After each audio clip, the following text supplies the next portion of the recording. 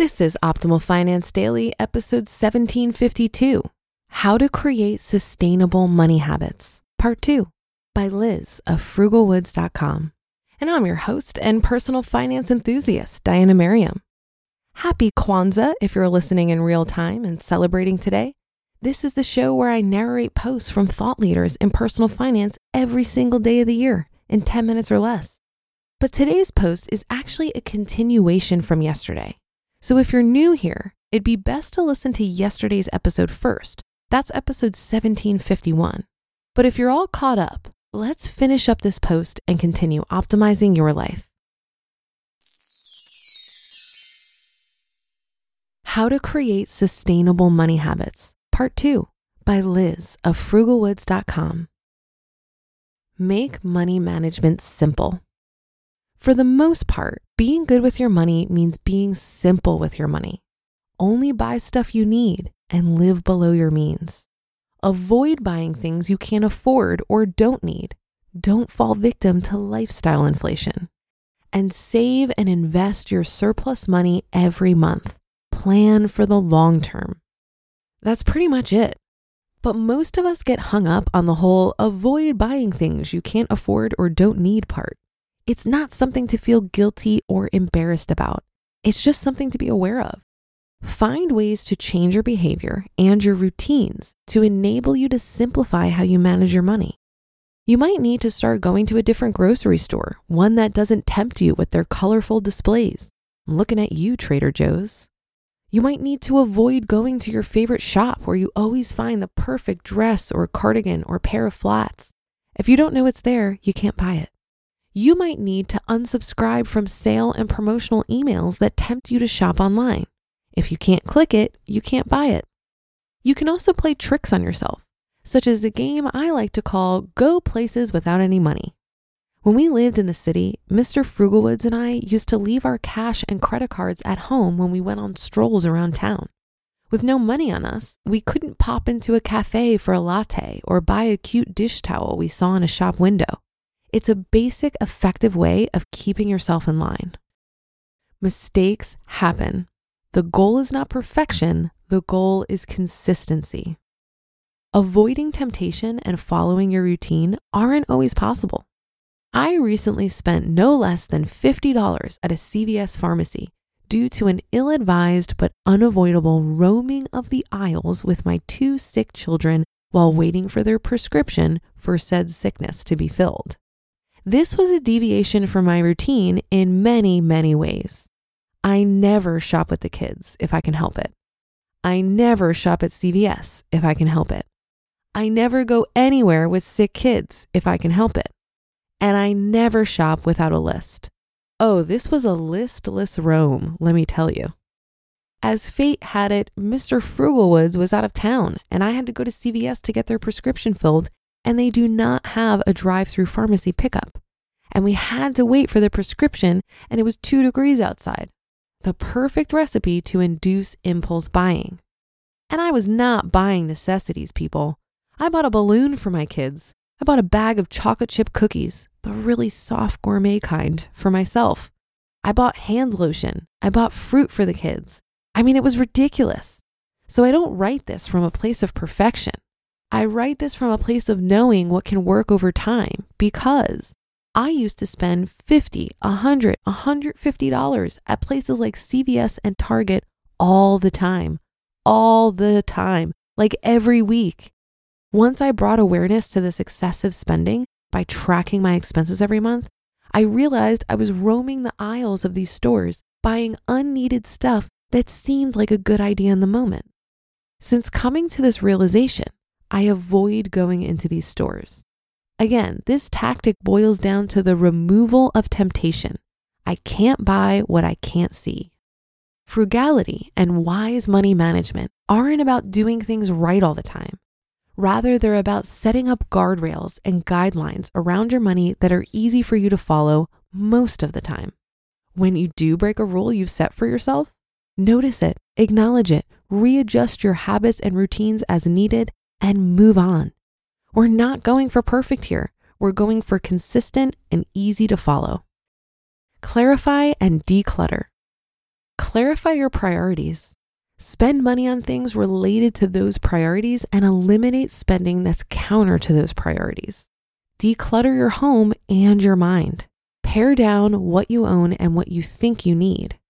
Pare down what matters so that you can identify and work towards what matters most. If everything is important, then nothing is important.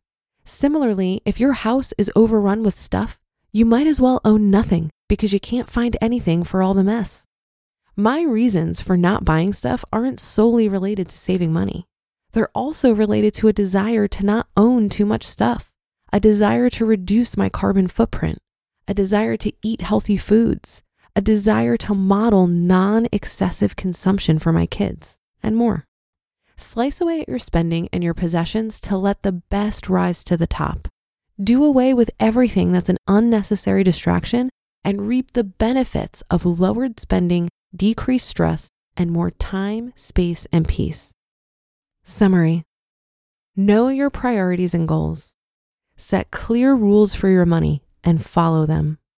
Aim for consistency, not perfection. Avoid paralysis by analysis. Don't drive yourself crazy debating purchases. Instead, rely on the guidelines you've set for yourself until those guidelines become automatic and habitual. Make small, incremental changes you can stick to. Simplify, clarify, and declutter your priorities, your mind, your physical surroundings. Let the important stuff rise to the top and eliminate everything else. And managing your money well is ultimately about creating habits that work, habits that stick, habits that are easy to follow that make you proud of yourself. You just listened to part 2 of the post titled How to Create Sustainable Money Habits by Liz of FrugalWoods.com. It's no secret that something always comes up when you're running a small business. It's time to take the pain out of payroll benefits and HR and put the joy back in running your business with Gusto. Gusto's payroll and HR services can make it a little easier. Gusto was designed for you, the small business owner. They take the pain out of running a business, automatically calculating paychecks, filing payroll taxes, setting up open enrollment. Gusto does it all. Want more? Time tracking, health insurance, 401k, onboarding, commuter benefits, offer letters, access to HR experts. You get the idea. With Gusto, you can focus on the joy of running your business. It's super easy to set up and get started. And if you're moving from another provider, Gusto can transfer all your data for you. It's no surprise 94% of customers are likely to recommend Gusto. 94. Here's the best part. Because you're a listener, you get 3 months totally free. All you have to do is go to gusto.com/OFD. Again, that's gusto.com/OFD. I'm telling you, you're gonna love Gusto. Get started today. I'd like to add here that the process of forming sustainable money habits really starts with shifting your beliefs about what is possible. If you believe you'll always be broke, you are less likely to take the actions necessary to improve your situation. But if you see it as fixable, you're empowered to take action. And action over time leads to healthy money habits. And healthy money habits over time create financial independence realities. The phrase thoughts become things sounds so woo-woo, I know. But to me, it's not about magical thinking. There seems to be a clear process as to how thoughts become things.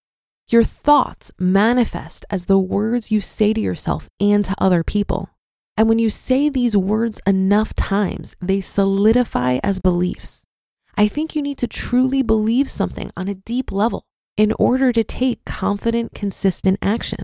So when it comes to your finances, if you don't truly believe that the little thing you waste money on every day is going to make that much of a difference to your finances, you may be able to use willpower for a little while to resist, but you'll likely not make a long-term change. Same thing with your ability to increase your income. You first need to be able to visualize it and believe it's possible. This to me is where self-control and effort is required. If we put effort into changing our beliefs rather than forcing ourselves to take half-hearted action, it can make a big difference. When action flows from belief, it's easier to commit to that action. And over time, that action becomes a mindless habit. It takes much less effort to stick with it. These habits are the building blocks of our realities, and habits are built unconsciously or consciously. This is why listening to a podcast like this daily can have such a positive effect on your spending and your ability to increase your income, because you're getting to the root of your behaviors through your beliefs. And that's a wrap for another show. Again, happy Kwanzaa, and I'll be back tomorrow where your optimal life awaits.